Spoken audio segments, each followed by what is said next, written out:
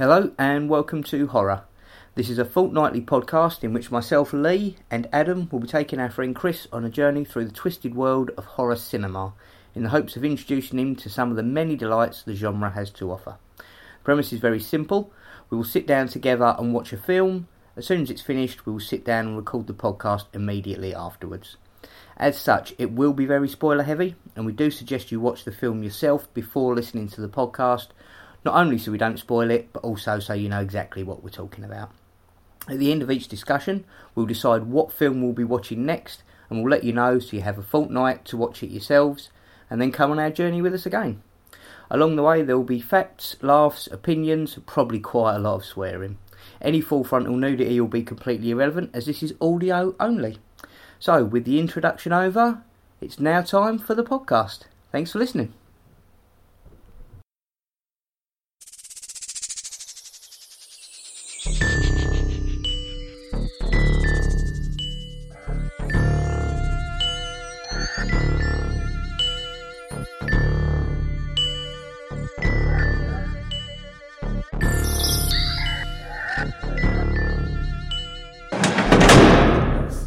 That's finding that out. So, good evening ladies and gentlemen, welcome to Horror again. We are, as usual, 10 minutes out of our movie, which this evening was Silent Hill. First time for none of us, we've all seen it before, but none of us have, Adam and Chris, you haven't seen it since it was out of the cinema, is that right? That's right, yeah. I think I've seen it twice since, but Chris, you still looked confused and pie-eyed at the end. What did you make of it this time round? Oh, well, I wouldn't have said necessarily confused, although that end, I was thinking, especially as I totally did not remember it at all, I was thinking, this is going to be a nice end, and then it didn't seem it, because it seems like they might be dead, but does that lead on to Silent Hill 2? Is that why? Not as I remember. Okay. I should probably research that before this evening, shouldn't I? But I did have a look with regard to Silent Hill 2 because I've never seen it. But the characters do continue into that. I was going to say, if I remember correctly, it's the daughter is now in her teens, and it's her and her boyfriend go back to Silent Hill. It's her, if I remember correctly. Yeah, she's been on the run with her dad, like with Sean Bean. See, but how? Okay, yeah. So how does that work? At the end of the in fairness, maybe we make it a two-parter and watch Silent Hill Revelation because from that ending, I can't see how that marries up unless she went off. Maybe she goes to the bedroom. She wakes up back there, and the missus is still in Ashworld. Because I remember that being one of the downfalls of Revelation was that I couldn't marry it up to the end of this. And what I liked particularly about this film was the end. That I would say spoiler alert, but everyone's obviously aware of the format by now. So when this finishes, what I took from it is that once they'd been to Silent Hill and had entered that sort of ghost dimension, although they were occupying the same space, they were in a different dimension. So if I remember correctly, that was one of my big things. Was I sat there for the first half of the next film thinking they'll explain this, then they didn't. It's called Revelations. They should explain something. Maybe, but as I say, it was a long time ago. I may have misremembered that, but that's how I seem to remember being confused. But there did seem to be a slight crossover between dimensions, because at one point when he's searching for her, he says he can kind of feel her. He can smell her but as she goes past. But that's sort of the only reference to it does, and she seems to have, certainly at the end, she seems to be kind of aware of, or sort of possibly aware of his presence or whatever, because she sits looking at where the sofa where he is sleeping in what we'll have because we'll have normal, Ashworld, and then hell, basically, otherworld and hell, definitely. That's the thing I like is that, and this, I mean, the aesthetic is pretty much. I certainly like the Ashworld or Mistworld as it is in the game, and the hell dimension. I mean, this film really takes its aesthetic from the games. Yeah. And I do like that idea that you would still have Khazi's in hell.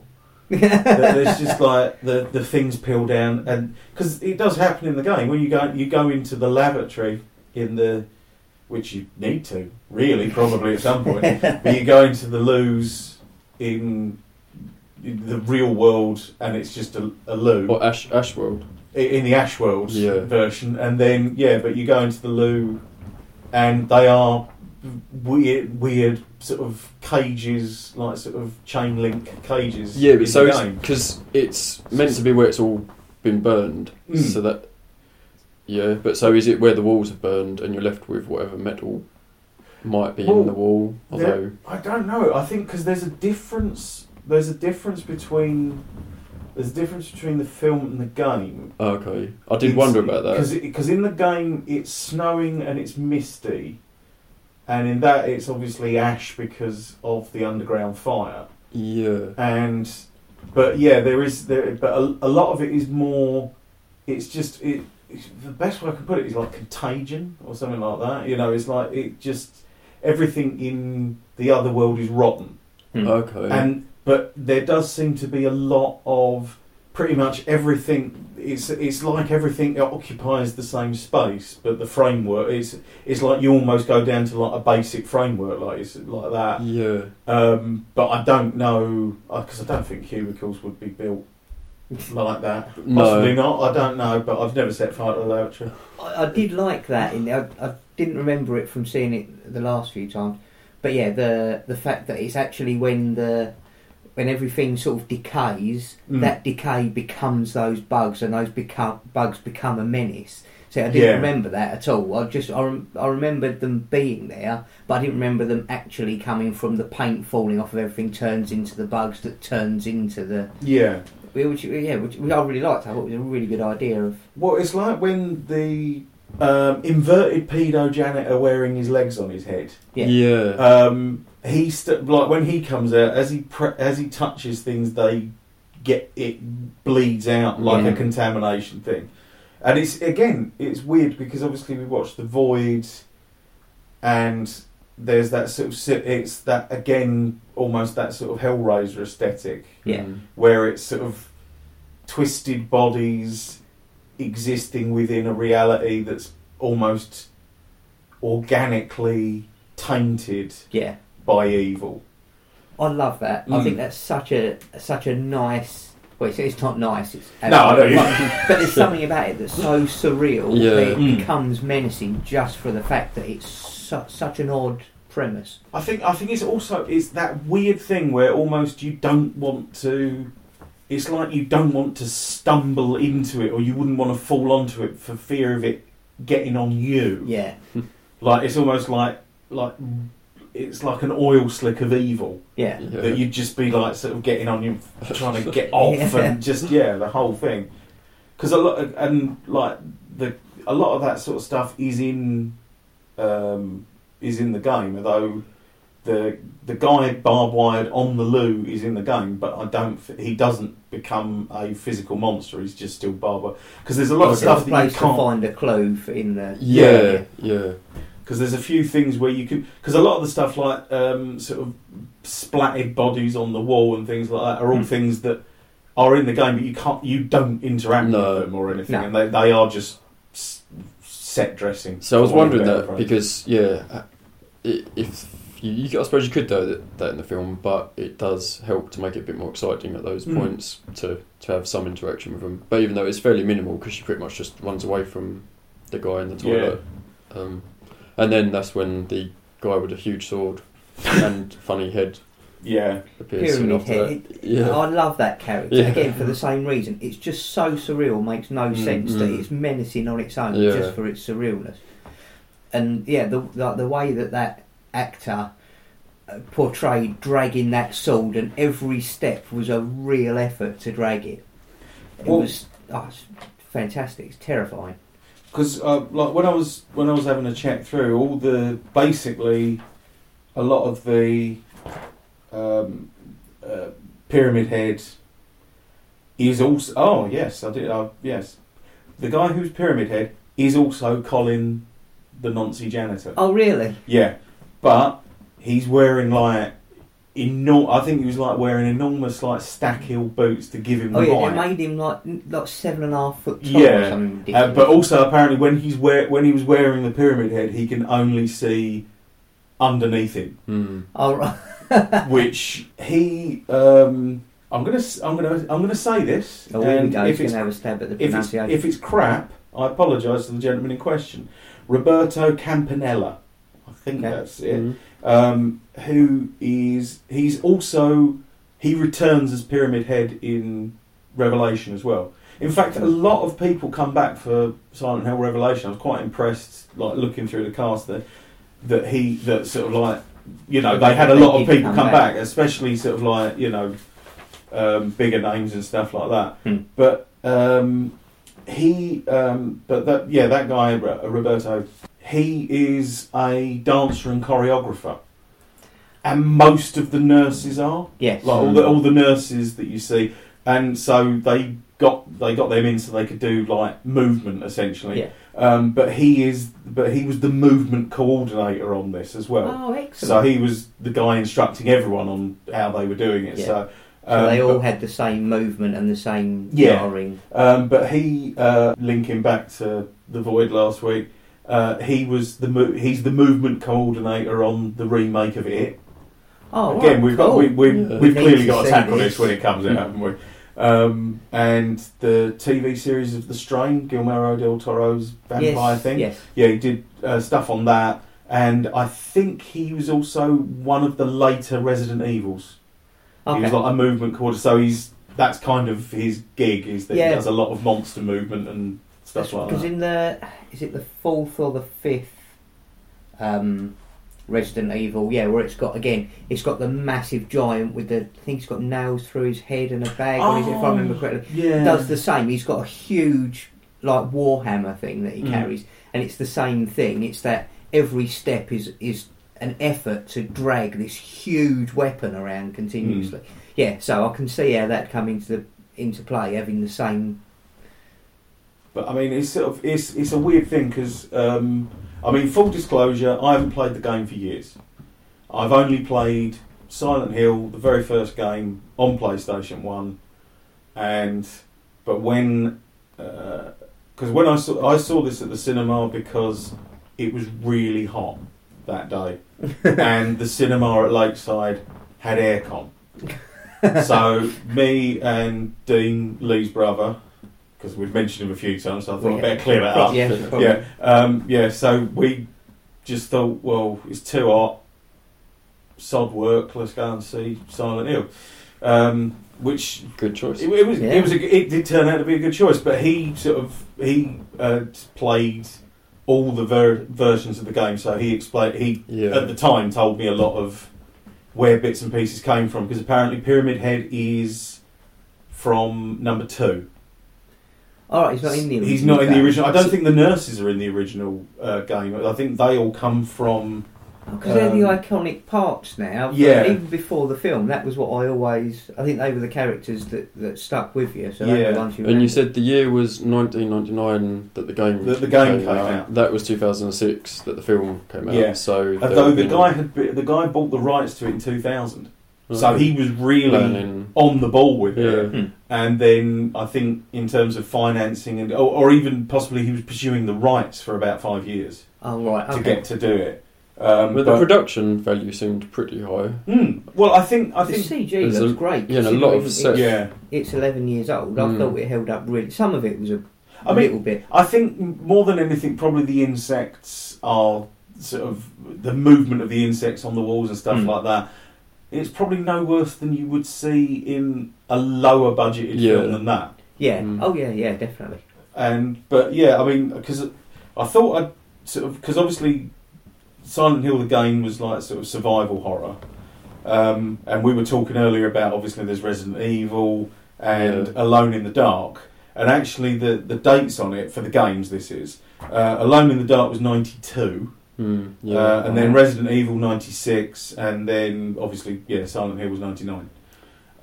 But I think I mean, certainly for me, it was the first game I played where it was like, oh, the PlayStation this is why people are flocking to this, because it felt like a real step up in terms of graphics, gameplay, and just the fact but the that story as well. Yeah, Imagine the whole thing must have been really impressive, because like watching the film really makes me want to play the game. Yeah, oh, definitely, And yeah. you can see how you imagine they were building it thinking of a movie in the way all the different scenes.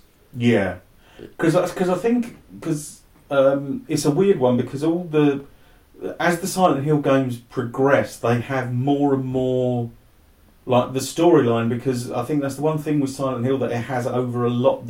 There's good storylines in a lot of games, but Silent Hill is kind of it has like a real psychological element to it, where parts of it are, you know, when you sort of read about what the developers were doing with it and like the people who wrote it, a lot of the stuff was manifestations of the main character's guilt or the main character's, you know, and also there's a real which is kind of in the film, but there's a real strong sort of pervy undercurrent in all the Silent Hill games, that there's a lot to do with sort of like warped sexuality and things like that doesn't really come out in the film. So you know, in a sense, I thought it did to some degree as the story unfolds, because it turns out to be the true evil of the humans, and they happen to be religious in this particular one. So this is the first film I think we've seen where it's the religious humans who are the actual evil, and the monsters are just trying to, take some sort of revenge on the torture that was inflicted on them. And then so it was because the girl didn't have a father. So that sort of repressed sexuality again, for the religious leader. And it's interesting because I like seeing all the people who are following her. You wonder, in a cult like that, there's probably a lot of people who are happy that it's happening to someone else. It's like, I'm following you because I'm safe. Yeah. But the person who's leading them, like, she's probably actually insane. And and that's coming out in her desire to one, lead the group of people and inflict such torture on someone who is arguably completely innocent. Well, has done nothing wrong. Especially because that whole thing where it comes down to it's about the purity of the town and all that sort of stuff. They're trying to pure themselves. Yeah, purify themselves through by killing the girl. And the policewoman and anyone else who gets in their way. Yeah. That woman who played the head of that religious cult, I've seen her as a cult leader or a religious zealot in something else as well. Oh, her name's Alice Krieger or Krieg, and she's in loads of stuff. I bet, because I know that you've seen this because I borrowed it off you years ago. She was in it's not Skinwalkers, is it? Stephen King's Sleepwalkers. Oh yes, did she play the mother? Yeah, she's like the mother, the mother who is one of the creatures. Yeah. Yeah, and I know for a fact that you've seen that because obviously, but she's played Mary Shelley in a version of the Frankenstein origins called Haunted Summer. But she's in a lot of stuff. She was in Deadwood. She's Children of Dune. She was in that. Oh, she was in. I don't know if you've seen it, but she was in Thor: The Dark World as well. I don't know, but I don't know what. Oh, I have seen a character called Air, and I don't know what that sort of character is. I mean, the biggest thing that she's done, one of the biggest things that she's sort of really known for is she is the Borg Queen in Star Trek, like in the film First Contact, and then she turned up in Star Trek Voyager, like the series. But yeah, she was. But I mean, obviously she's like English actress, and she does play a lot of those slightly mad, slightly dangerous. Yeah, vaguely unhinged, sort of evil. In charge. Commanding. I think it was Sleepwalkers now. Yeah, I thought it was a religious thing, but I don't think it was. I think I was remembering this. But as you say, I remember her as an evil, overbearing. I think that was what it was. It's from that Stephen King Sleepwalkers. You could say like the Borg are kind of religious. Yeah, it's a very well, it's like a sort of neutered, like a neutered monk sort of thing, and then she was like, in command of those. But yeah, because but she is, she's brilliant in pretty much everything I've ever seen her in. She's one of those people who's just really compelling. You know, you sort of, cause weirdly enough, you sort of almost get the thing of she feels like she could run a sort of weird Amish bunch of nutter cult, quite easily. Yeah. So I think she's sort of particularly well cast there. Yes. But so it is interesting that this is the first one that really attacks religion in this way to try and show the truth behind the sort of gleaming surface of it. And so why is that? Because this came from a computer game, and most computer games appear to have a sort of dislike of religion. I can't think of any games where they show religion as being the answer, as opposed to some of the films that we saw. I think it's probably just because they're a newer. Yeah, medium. So that's what I was wondering, because this is this the newest film we've seen? What? No, I think this is. Woman in Black. The Void was 2016. Okay. Woman in Black was 2012. Yeah. Okay. So, but I think because really the ascendancy of games, or certainly home gaming, is really the 80s, which is a particularly secular sort of time. Yeah. Because in a weird way, you've got that sort of period, almost like 1930s, reoccurring to the 1960s and 70s of occultism and things like that, and sort of people getting into alternative religions and stuff like that. And then I think by the time you get to the 80s, pretty much everyone it's sort of such a shut down materialistic age that it's a very atheistic sort of period. Yeah. And and also at that point, I think you've also got the things, and again because of the materialistic sort of side of things, you've got a lot of things like the like televangelists and things like that coming into the fore, where it is church corruption is, whether it's fraud. Or it's a great way to make money. Yeah, exactly. And you've got things like Waco and things that are still fairly fresh in people's minds, where a religious group suddenly becomes and Heaven's Gate and all those. So religion, it has been. What was Heaven's Gate? Heaven's Gate was again. It was like Jonestown. They all commit suicide. They were convinced there was a spaceship in the tail of Hale-Bopp. Yeah, Comet Hale-Bopp. And then when it came and they weren't on it, they all killed themselves. No, they killed themselves because then they could that was the only way they could ascend onto it. Sorry. Actually, back to the Star Trek thing, they did actually refer to themselves as the away team and had little patches for it. So, yeah. Unlike Star Trek, where it's just the guy in the red shirt. This is bad news for everyone, frankly. But yeah, I think, and even like stuff like Manson and like Jonestown in the 70s, again, it's still fairly cults. Fresh in people's minds. Yeah, a lot of it has become so, and obviously things like sort of like molestation scandals and things like that. Yeah. All these things have suddenly exploded, and so a lot, faith in religious institutions, not necessarily religion, but religious institutions, really was at a low. Yeah, it was under attack, so it was seen by a lot of people as the enemy. The Cold War was over. Who was the next big thing? That was, I suppose, the next target. And film's very good at that, finding whoever are the boogeymen of the age. And I think also when you're dealing with, particularly now, I think when you're dealing with things like horror, when you're dealing with the occult, when you're dealing with the supernatural, a lot of the time you've got people trying to, in the 80s sort of thing, you've got that thing of people trying to shut that down. And the people who are doing that mainly are religious groups, sort of like religious, for want of a better expression, religious fundamentalists, regardless of what the religion is. Yeah. And they're trying to sort of put a stop to it. And so I think you've got all these people, like especially sort of second and third wave generation people who've grown up sort of like where horror is their thing. Yeah. You naturally see the church as the enemy just because it's like, oh, they're the ones who wanted to ban The Exorcist, or they're the ones who wanted rock music and exactly, anything that almost, I suppose, takes away from people spending time on the religion is an enemy to them. I think, and especially if it's highlighting issues that are. Well, I mean, even now there was the thing with there was a lot of kickback against Harry Potter because he was a wizard, and you're like, I mean, it's not. I mean, it's hardly. Yeah. It was hardly the sort of exactly satanic bias. Satanist, Yeah, it's not sort of. It's not too bad. Yeah. But I mean, I'm going to give a good researcher should give credit where it's due, and a lot of this because like I say, I hadn't played the game for so long.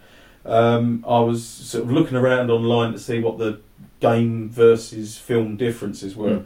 A lot of information I got from an article that a guy called Rod Petrie wrote on squabblebox.co.uk, sort of just to give you the sort of highlights and stuff. Yeah. But one of the more important things is that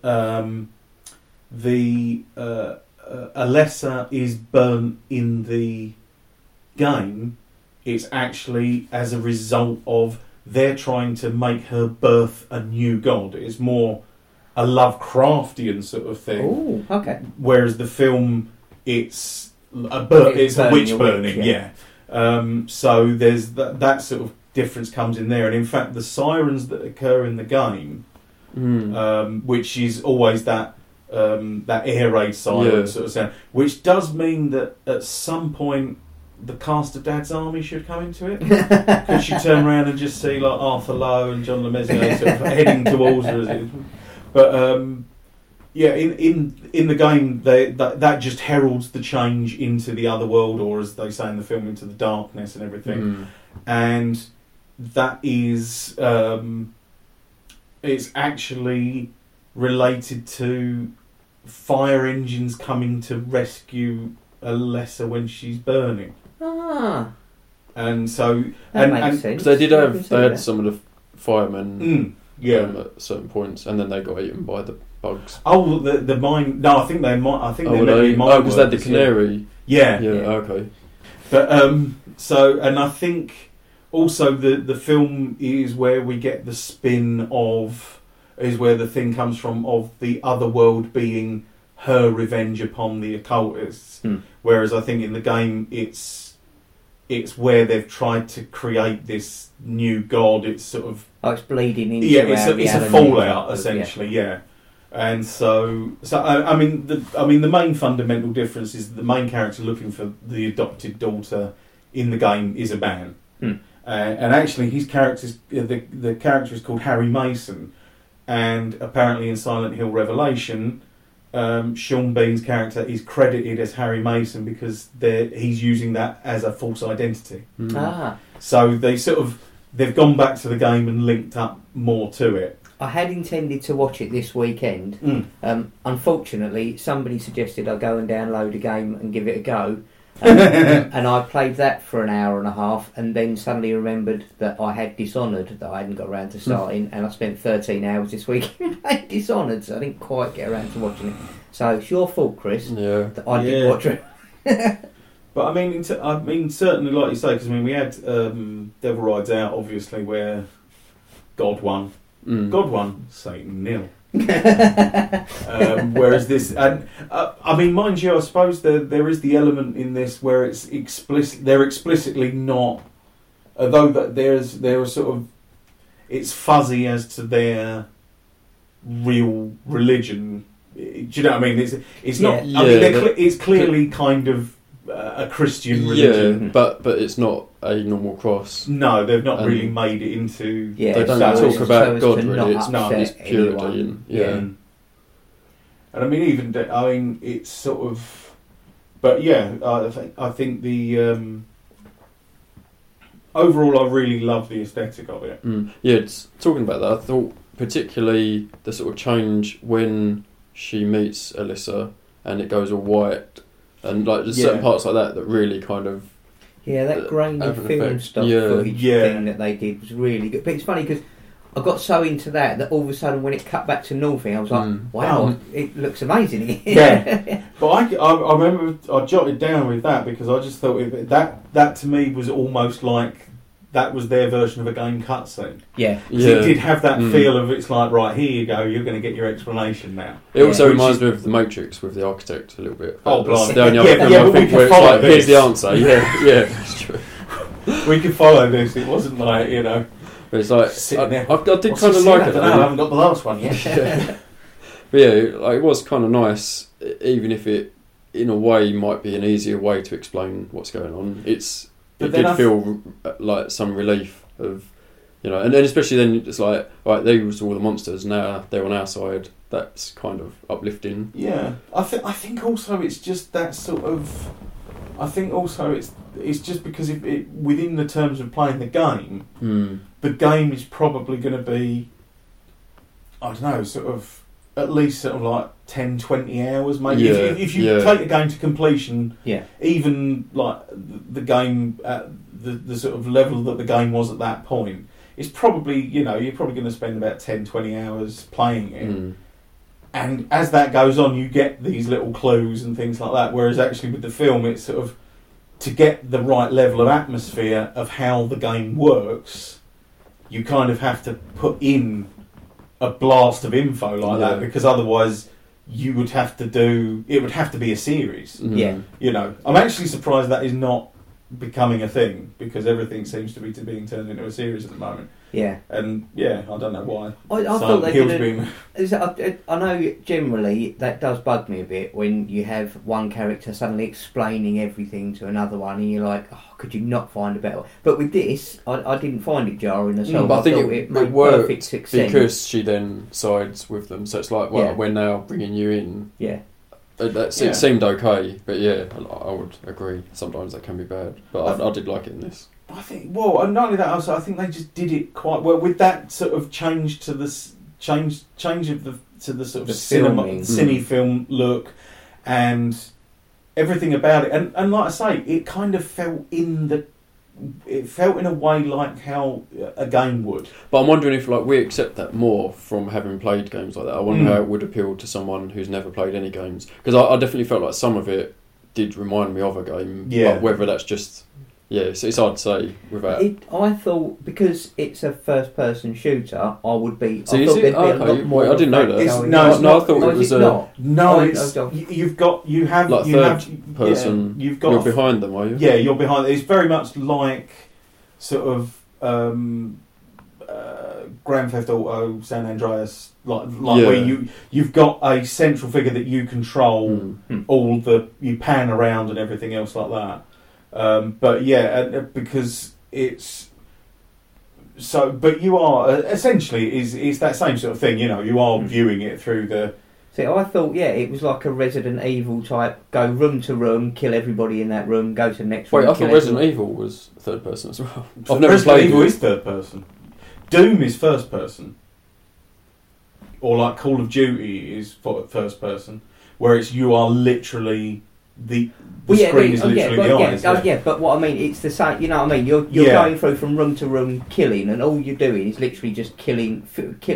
Clearing rooms of people. So I thought the film was going to be a lot more. No. Whereas there's hardly any actual killing of zombies. It's all the running away and trying to hide from. Okay, so I imagine that's how the game was as well. I think we should just play it. I've not played it. I just assumed it was like the Resident Evil ones I've played are like that. You just run from. I thought they were more like puzzle. The very first Resident Evil it's that survival horror thing. There's a lot of you puzzles find to a figure key, out. look at a picture, and there's a lot of running around with Silent Hill as well. It's like because that was one bit that I thought was just perfect for sort of like the gamers in the audience in a way, is where she's looking at the map of the so do you have to do that? hotel and she's going left, right, left, and it is just something you've naturally got to try and remember the map because what happens in Silent Hill is really disorientating because certain rooms become open in the other dimension.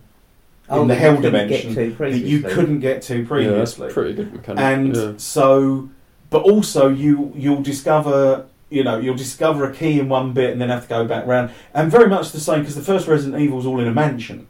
And it's the same sort of thing. Which is more like Alone in the Dark. Yeah, and Alone in the Dark, yeah. And it's that same thing where it's sort of, it does have monsters that you have to tackle, but there's not. It's not a blast 'em up. It's not a shoot 'em up. I think that's where I've got confused, because the only Resident Evil I had was on the PlayStation, but it was one of the ones with the gun, like with the actual light gun. So literally it was just walking through corridors, and when they come out you just blast them. It was like House of the Dead. So was that was probably a bit of a spin-off of Resident Evil. I can't remember what it was called. There might even be ones with the same with Silent Hill, because there are loads of, because you always get the thing where it's like you've got the games where you've got like 1, 2, 3, 4 or whatever like that, but you've also got little side ones. Because there was that. I mean, it would just look beautiful, where there was the Resident Evil that came with a chainsaw controller. Nice. Which you just had to sort of use and slice through and everything. That was a great looking thing, that was. But yeah, I mean, essentially, Silent Hill, it's mainly puzzles, and also you barely, like, for example, you can't really fight Pyramid Head. Yeah, you just have to avoid. He's like an earthquake or something. You just get out of his way. Which is kind of again how they sort of worked it in the film. But there's like, for example, like the little grey children, Bernie children at the start of it. They appear in the game, but again, you just sort of tend to either move away from them. You can whack them.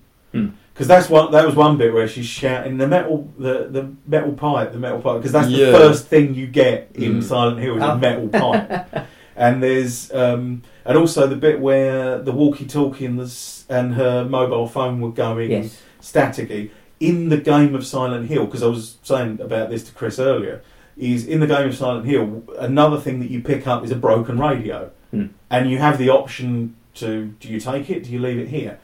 But you take the broken radio with you because static plays whenever there is a supernatural creature near you. Oh, so it's like a warning device. But, like I was saying to Chris as well, this is just... It makes the game so much better. It's not... Bloody hell, there's loads of them. Sort of like, open the door, monster. It properly... like, that goes off and you're like... Hang the fuck on. Right, okay, where's this bastard now? And it may not even be in the room with you. It may be the door you're approaching. Or it may be behind you. Or it might be... Do you know what I mean? So instead of a big injection of adrenaline, it's like a gradual it's a real hairs on the back of your neck. Yeah, it's a real tension builder. So I definitely need to give this... Because obviously, as it's obviously very aware, I'm not a gamer in any way, shape or form. I don't consider myself I am, but I didn't realise I was going to be the resident expert. Which this was because I was taken to the cinema by my friend Chris Jose, and he had played the game and loved the game. I think because he was into consoles, whereas I only ever played PC, so I missed all the PlayStation craze. But yeah, and so I didn't know anything about it, but that's why he took me, and I was really impressed with the film then. But it was funny, I really did not remember. From about halfway onwards, for some reason, I didn't remember going down into the hospital and meeting Alyssa. I barely remembered the church parts, so I'm not quite sure what happened. But I definitely don't remember the barbed wire up the. So that was another change. No, I do not remember that at all. And actually, I mean, like, I was genuinely, and like I say, I've seen the bloody thing, but I was genuinely waiting for her to come in at the point that.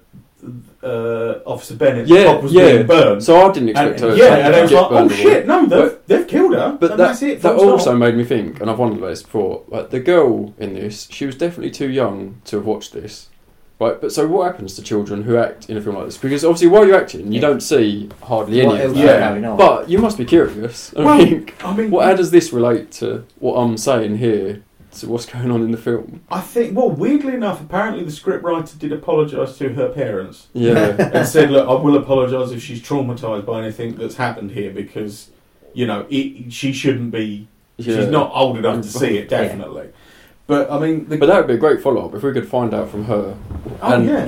Well, she is actually a... that's a little thing. The girl who was Sharon / Alessa, she's called Jodelle Furland, She was in Tideland. Do you remember that, the Terry Gilliam film? Don't think I've seen Ah, it. it's brilliant film. She's also in a Masters of Horror. She's in Mick Garris's The V Word. Mm-hmm. But she's Patience Buckner in Cabin in the Woods. You know, the daughter of the redneck zombie family. Oh my God, Have I just yes, seen I that do. on Netflix? Is it on Netflix? Yes. Cabin in the Woods? I've seen it Yes, somewhere recently. it's amazing, but don't watch No, it. okay, Mm. right. We need to get you to learn the tropes of slasher movies Okay. before you'll fully appreciate. I think, yeah. Just It's, how Oh, so is that the genius a one movie I think that you is. told me? I said I was looking Yeah. forward to showing you Yeah, okay. because Mm. it takes all the tropes that we love, but that people groan at, and it basically gives it a reason. So rather than Okay. saying, "Oh, it's not just lazy script We're writing. just throwing it This in, is but why yeah. this This- is why." yeah. It's Yeah, It's that's an unbelievably good It's film. really great. Mm. But yeah, so she's So how old is she's she been in now? other that I don't know if Because she was playing was it a 7-year-old? Did they say? yeah, she's, Something like so that in this. I it would seemed about right. I'd And that was imagine 2006. yeah, so maybe I would say maybe about 10, at the time possibly. Yeah. So we are talking 11 years now. So if she was 7, she'd now be 18. Yeah, Mm. yeah, which is probably about right for Kevin because that was a Okay. few years ago. So Mm. yeah, But she's not. She doesn't play. She doesn't play the Sharon in the sequel. Mm. right. She's one of the few people who doesn't return. Actually, I thought she was quite good at I this. thought she was brilliant. Yeah, And like I say, Tideland, she's absolutely brilliant Okay. in that. She's like one of the main characters in it, and she's just brilliant. And You said I that think she was younger. I think that Okay. was like that was 2005, so it was like 2 years Mm. before this. And it's like a Terry Gilliam film, but So she it's a does that comedy? so well. Tideland it's a weird film. That Yeah. is. It's just it's another slice of Terry Gilliam oddities. Okay. But it's a good film worth Mm. checking out.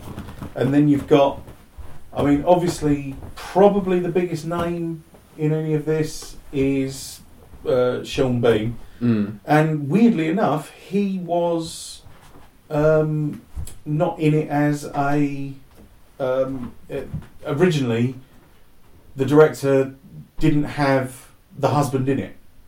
Mm. He changed the main character from a man to a woman. Yeah. And And then, did- but apparently, like the studio were it's a bit woman heavy. So I really like that, and I so actually, thought it was I thought it would have been a woman in the game as well, yeah. because it seems to work well. Well, actually, this is the thing: is apparently the director said it was because he was. The director just said it was because in the game he felt that the character displayed more, felt more obviously feminine. Although the great thing is with the actual game is that again you're playing the male character, but he isn't an action hero, Mm. so he doesn't feel. Do you know what I mean? It doesn't feel ridiculous. Obvious masculine, like Yeah, he's not sort of going around and just like shooting everything and blasting everything. Mm. He's trying to discover it. He's essentially a single parent trying to find his daughter and everything. But yeah, so they like the director, a guy called Christoph Gans. He did a brilliant film called Brotherhood of the Wolf, which is like French sort of horror film. I've heard of that. I don't know if I've seen it. It's a good film. I saw it on Film 4 like about 10 years ago or something like that. But I remember it being good. And actually, since doing Silent Hill, the only other thing he's done is a 2014 version of Beauty and the Beast. Oh, Like a live action one that's obviously been superseded by the fact that Disney have done their own Yeah. live action one recently. Didn't it have Christopher Walken in it, or am I imagining that? The live Um, action. I'm sure. Oh no, sorry. I think they recently did a live action Peter Pan, and he played Hook, possibly. Oh, is what right, I'm okay. thinking of. Mm. So it's obviously a common thing in the States that we don't get to see. Yeah. Yeah, I think so. But so So that was the director, yeah, and so he's just done this. Those two. he's done. I think he's done some sort of like other. He did like some other short films. I think Okay. he did an action film, something Vengeance, which I can't remember the name of again. Mm. But Seems surprising. Yeah, because I don't think he did. I don't think he did Silent Hill Revelation. I don't think he did the second one. Perhaps he should have done. Maybe. I mean, a lot. Like I say, I mean, a lot of people seem to have returned on that. But he was. But it's written by a guy called Roger Avery. Now, Roger Avery is a director in his own right, and also a writer. But he worked with Quentin Tarantino at Video Archives back in the 90s, 80s rather. Yeah. So he was mates with him, and he actually wrote the boxing segment of Pulp Fiction, like the Bruce Willis bit. Okay. So again, back to Christopher Walken with a watch up his arse. Yes. Nice. And he wrote and directed Killing Zoe. He's done something called Mr. Stitch with Rutger Hauer, which looks like it might be an interesting take on Frankenstein. All right, cool. And then he's done. He did 2 films based on Bret Easton Ellis novels, Mr. Stitch and the Rules of Attraction. And yeah, but again, I think he was sort of I was like the whole sort of Sean Bean subplot was an afterthought in a way, because the studio just said, well, it's too female heavy, we need a male lead. Yeah. And I mean, probably the film doesn't need it. No. Because I think in a weird way you get that oddly ambiguous ending because of it that apparently is not resolved. And he doesn't push the story forward in any way. Like it nearly does with the other police guy who tells him to leave it all alone, because you see him and that's how he burns his hands because he's getting the girl. And then I wondered, is that his daughter? Again, that's never really addressed. No. And I don't know whether that's. So I thought that was going to come out and it didn't. But so it might not have been. It's just the way he seemed a bit sort of cagey about it all. But a bit keen to get involved. Well, I suppose it's good cop. You're going to try and save a child. Possibly. But then what? Like, why was he trying to get rid of? What's his name? Sean Bean. I don't know. But then it didn't really tell you any more about that. No, Sean Bean's accent upset me a lot less this time than it did the first time I saw it. Yeah, but then he weren't going to do his normal voice, was he? Or 2, you shitbag. Buy it, or I'll come round and beat you up in front of your wife and kids. But because weirdly enough, I mean, he's like the biggest name in it, and he's really not, doesn't do much. Yeah, it's not really an integral part of any of the action of it. And like you say, I mean, the stuff with the other cops sort of muddies it a bit, but you kind of get an explanation, but then you get like the stuff explained to Rose, and renders that redundant apart from you seeing how he got his hands burnt. Yeah. So nowadays, weirdly enough, I think actually they'd have just, not only would they have not bothered doing that, I think they'd have been trying to sell it on the basis of, hey, look at that, we've got all women in this. Look, the little ladies, they're being allowed to do their own bits, aren't they? Well done. Pat on the back for us, a friend of the show, Sharon, I was discussing this with last night, actually. She was over and we were talking about the fact we're going to be covering Silent Hill. And she said that. She said her only disappointment, was the fact that it was 2 very strong female leads, and that the cop went out in such a wussy way. She said, I wanted to see her, in there, in the thick of it. I don't think that is a wussy way to go. That's hard fucking She core. barely even I don't think she was referring to the burning. I think she meant more the fact she just kind of, they just descend on her outside the elevator and beat the shit out of her. But she's clearly given a good account of herself, because she knocks the fuck out of them before it. Yeah, that's true. She does hold them off for a while. But I've forgotten how good that burning effect of her face is, where it's held and you can just see it slowly melting away and popping. I mean, one day maybe we'll watch The Devils, because that features the most horrific burning at the stake. Seriously, you won't go to a barbecue for a week. But as things go, I think that still holds up fairly well as well.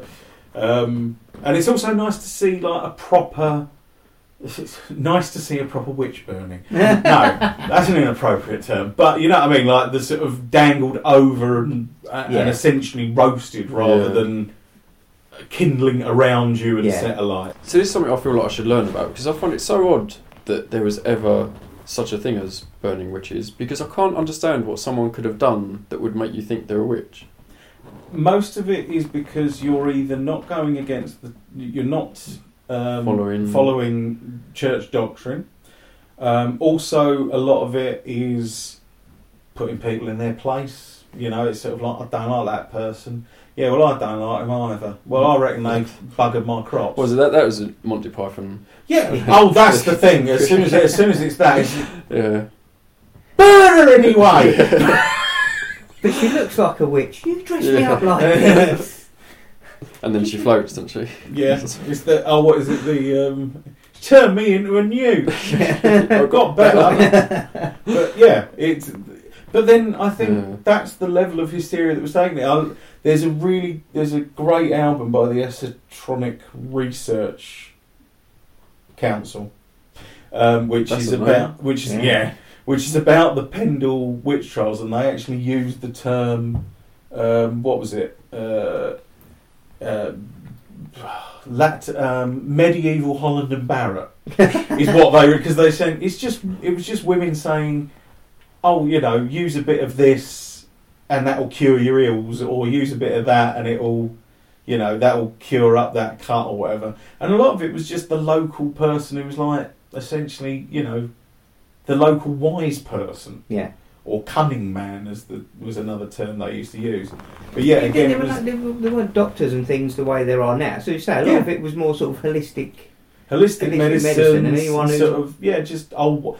The term "old wives' tale" really comes from witches as well, because it's kind of like again, it was a way of making it less. It's now become a thing where it's an old wives' tale because then that takes it away from them. And they cease being. It ceases to be something sensible. It's like, I say, a wives' tale, that doesn't cure anything, but maybe it does. Yeah. But yeah.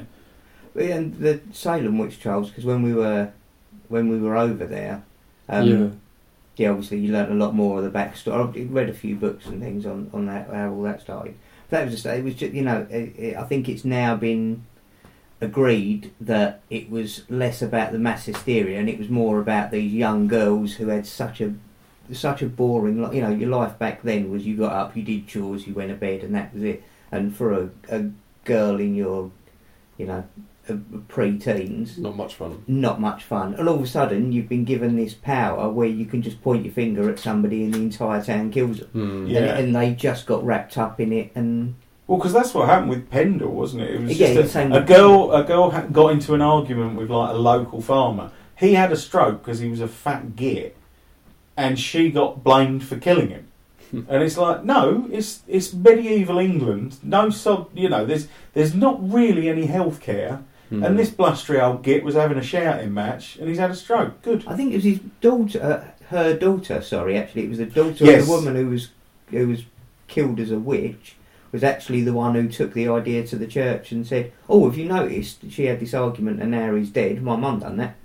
And she was the one who caused the entire Pendle Witch's Brew. Lovely beer, very nice. Generally get it in Morrison's for £1 a bottle round about October. Hold the thought on witches, because I'm thinking maybe for next week.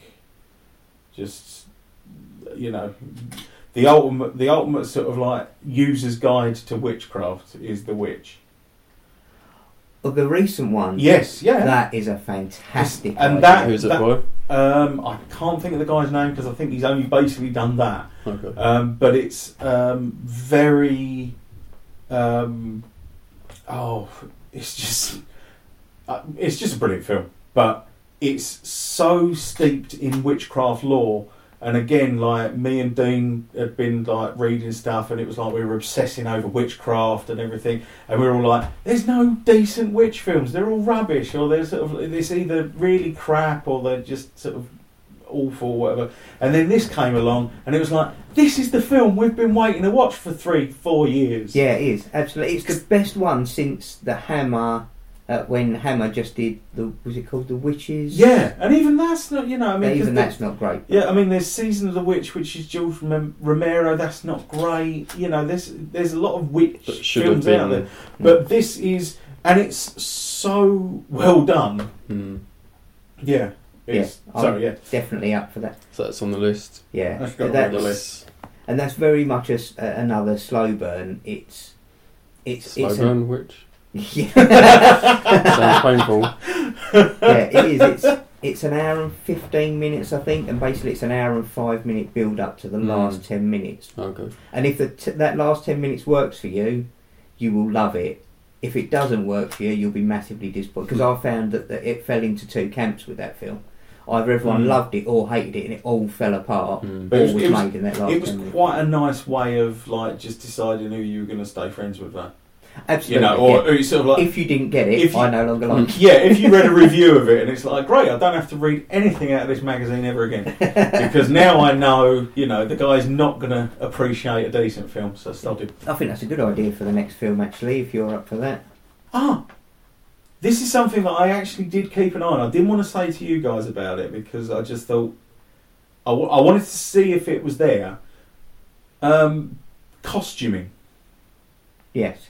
More specifically, Rose's outfit. Yeah. Rose's outfit starts off as like a light grey, and as the film progresses, it gets greyer and greyer. And they made like over 100 different versions of her outfit. Oh, really? It gets greyer, and then it goes red, and by the end of it, it's blood red. I noticed it went from white to red, but I never noticed it. No, and that's the thing, is it sort of gets paler and paler and paler, and then round about the time that they first go into the church when Pyramid Heads rip that woman apart outside, that was and they get scene. splashed with blood. Yeah.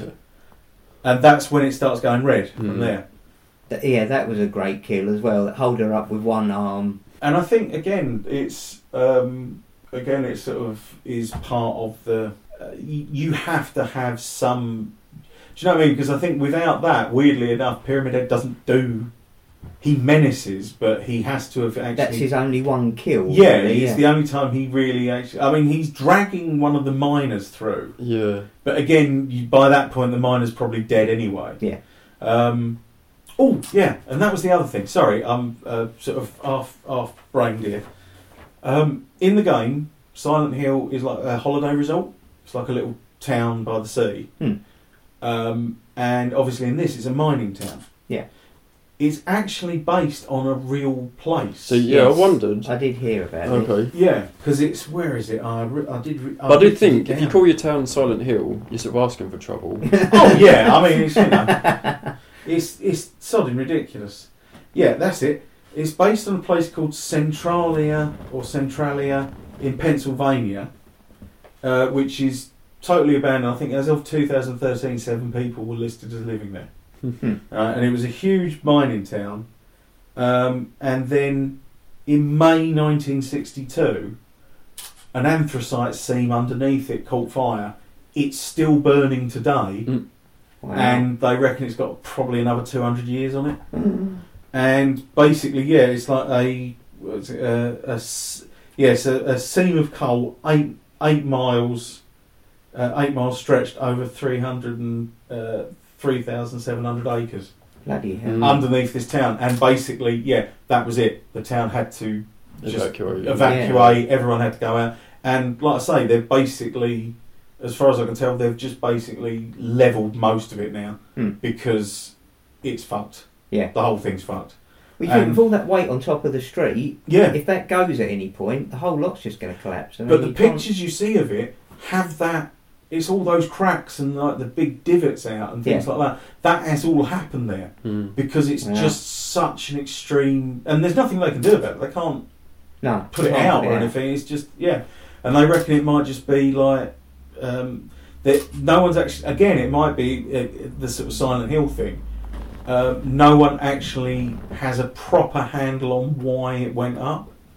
They think it might be burning trash down, like setting fire to rubbish down a separate shaft. And they said that there were minutes from a town meeting saying about waste disposal, but then no further.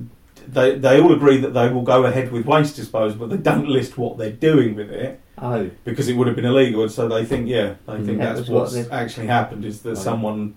Yeah, they basically put it down an abandoned shaft, set fire to it, and it's just caught and done the whole lot. But, so in a way, it was incidental to the actual film. The fact that it's burning underneath. Yeah. It just sort of adds to the whole thing because it was them setting fire to themselves. Yeah, that's the thing. Yeah, them setting fire to her that Yeah. caused the accident that set fire to the whole. So did that actually set fire to the mine as well then? Yeah, I that's what I assumed. I assumed Oh, that okay. was meant to be the case. Is that while they were burning her, something caught and And that's why it was more she knocked powerful. the thing over, didn't she? So I Yeah. assumed that burnt through the floor Yeah. and then Okay. caught the mine. And once the mine was up, Okay. it Yeah. turned off. So I don't know if I missed that then, but yeah, I just didn't see that actually I happen. think Because again- it's because they were rescuing her. It seemed like it should have sort of exploded more than that. like engulfed her or whatever. Well, that. the whole town I would have thought would have gone up, but Yeah. whereas the policeman was actually there rescuing her. It seemed like it was just that building and Yeah. other But it buildings had around that it. recess in the floor, Yeah. didn't it? So Yeah, I'd so it must imagine have the actually- idea is, yeah. it's rather than burning the building up, Mm. it burnt down and went into the mine. And But then also the weird thing is because at that point, in Sean Bean world, Hmm. Sean Bean. well, it's the only way I can describe it now. In Sean Bean world, they're wearing dust masks, which are going to be piss all used. Yeah, I I thought that as well. I was Yeah. like, right, so there's smoke and they've got them ridiculous things Yeah. that won't even keep you. It's all right. I can go around Chernobyl. I've got a hoodie. It's that. But yeah, I think they sort of in that sense of it, it seemed, whereas obviously you've got like the permanently burning ash, but that seems to be possibly a nether world. So is it when they burn her, they sort of shift planes maybe or something like that? Yeah. And then the whole thing's burning, or Well, she did say, didn't she? She said the thing that she hasn't told you and none of you will admit to yourselves is the fact that you're all dead. Yeah. Because she said that, didn't she, when she confronted them in the church? So yeah, So- I got that impression that they all died. I So is that- meant emotionally, like sort of dead inside? You're just hateful. Well, but so horrible does that little actually explain that they are dead and they died in the car crash? And so they were dead from. Do you know what? entering. Yeah, that makes sense as well, because the cop Yeah. she falls off the bike, And as well, she doesn't says So she's it's hurt good, herself, or Yeah, she said I Yeah. didn't know how long I was Mm. out for. people. And I suppose the only other confusing bit is that the policeman says he's found the car, and they're not in it, so it's still a little bit odd. But again, I think there's so many Yeah. questions with it. I think probably, I'm just going to put it down to the fact they felt that they obviously had to put in more. Well, they had to put in Sean Bean and that whole stream in it, and I wonder if they thought that would be a cool ending, which it kind of is. Yeah. But it's sort of it creates too many ambiguities in the rest of it. Yeah. In a way. Because without that, it would have made a lot more straightforward narrative sense. But again, I don't think it hurts the film. No. It's still a good film, and I do actually like that ending because it's like you say, you think you're getting a happy ending, and you're not. Yeah. Because there's still this distance. They're still not in the same plane. Yeah. But yeah. Cool. Right. So we all enjoyed it then. Yeah, That was, definitely. Yeah, it was nice to rewatch it again because to rewatch it full stop. Yeah. Because weirdly enough, I'd been thinking about, like you said, about where we'd all suddenly just out of the blue, we're all like, I'll leave Silent Hill or what? Yeah. But I think I've still got the game somewhere, so I think we should try that one day. and a PS2, so Yeah. we'll have to give it a whirl because, like I say, only game I've ever heard frighten Dave Man. Mm. So it's got to be terrifying. Yeah, we should do that then. We should have a gaming day and catch up with that. Cool. Yeah, and then for the next episode, we're going to go with The Witch. Do you fancy that, Yeah. Chris? Yeah. Okay. Yeah, I think not only that, another modern one. I think we're sort of, and then And then we can delve back a bit further. yes, I'm quite keen to get into some anthology stuff. But, that's true. Actually, we But need yeah, to get. but some, I think The Witch is a good one to follow this. yeah, after we've Okay. sort of been through, after we've been through the burnings and the witch lore, I think it's near perfect Mm. for all kinds of witchy poos. Yeah, absolutely. Cool, fantastic. Right. Thanks very much for listening, everybody. Don't forget to come and find us on Instagram at Welcome to Horror. Yep. The website, welcometohorror.co.uk. You can email us at info@welcometohorror.co.uk. Chris put his hand up as if he suddenly .com. thought of We've something. got .com as We've well. got .com as well, so We're Either expanding. one. yeah, either one. And the Facebook group. So come find us and give us some suggestions and tell us what you think. And we will see you next time. Thanks a lot. Bye. Thank you.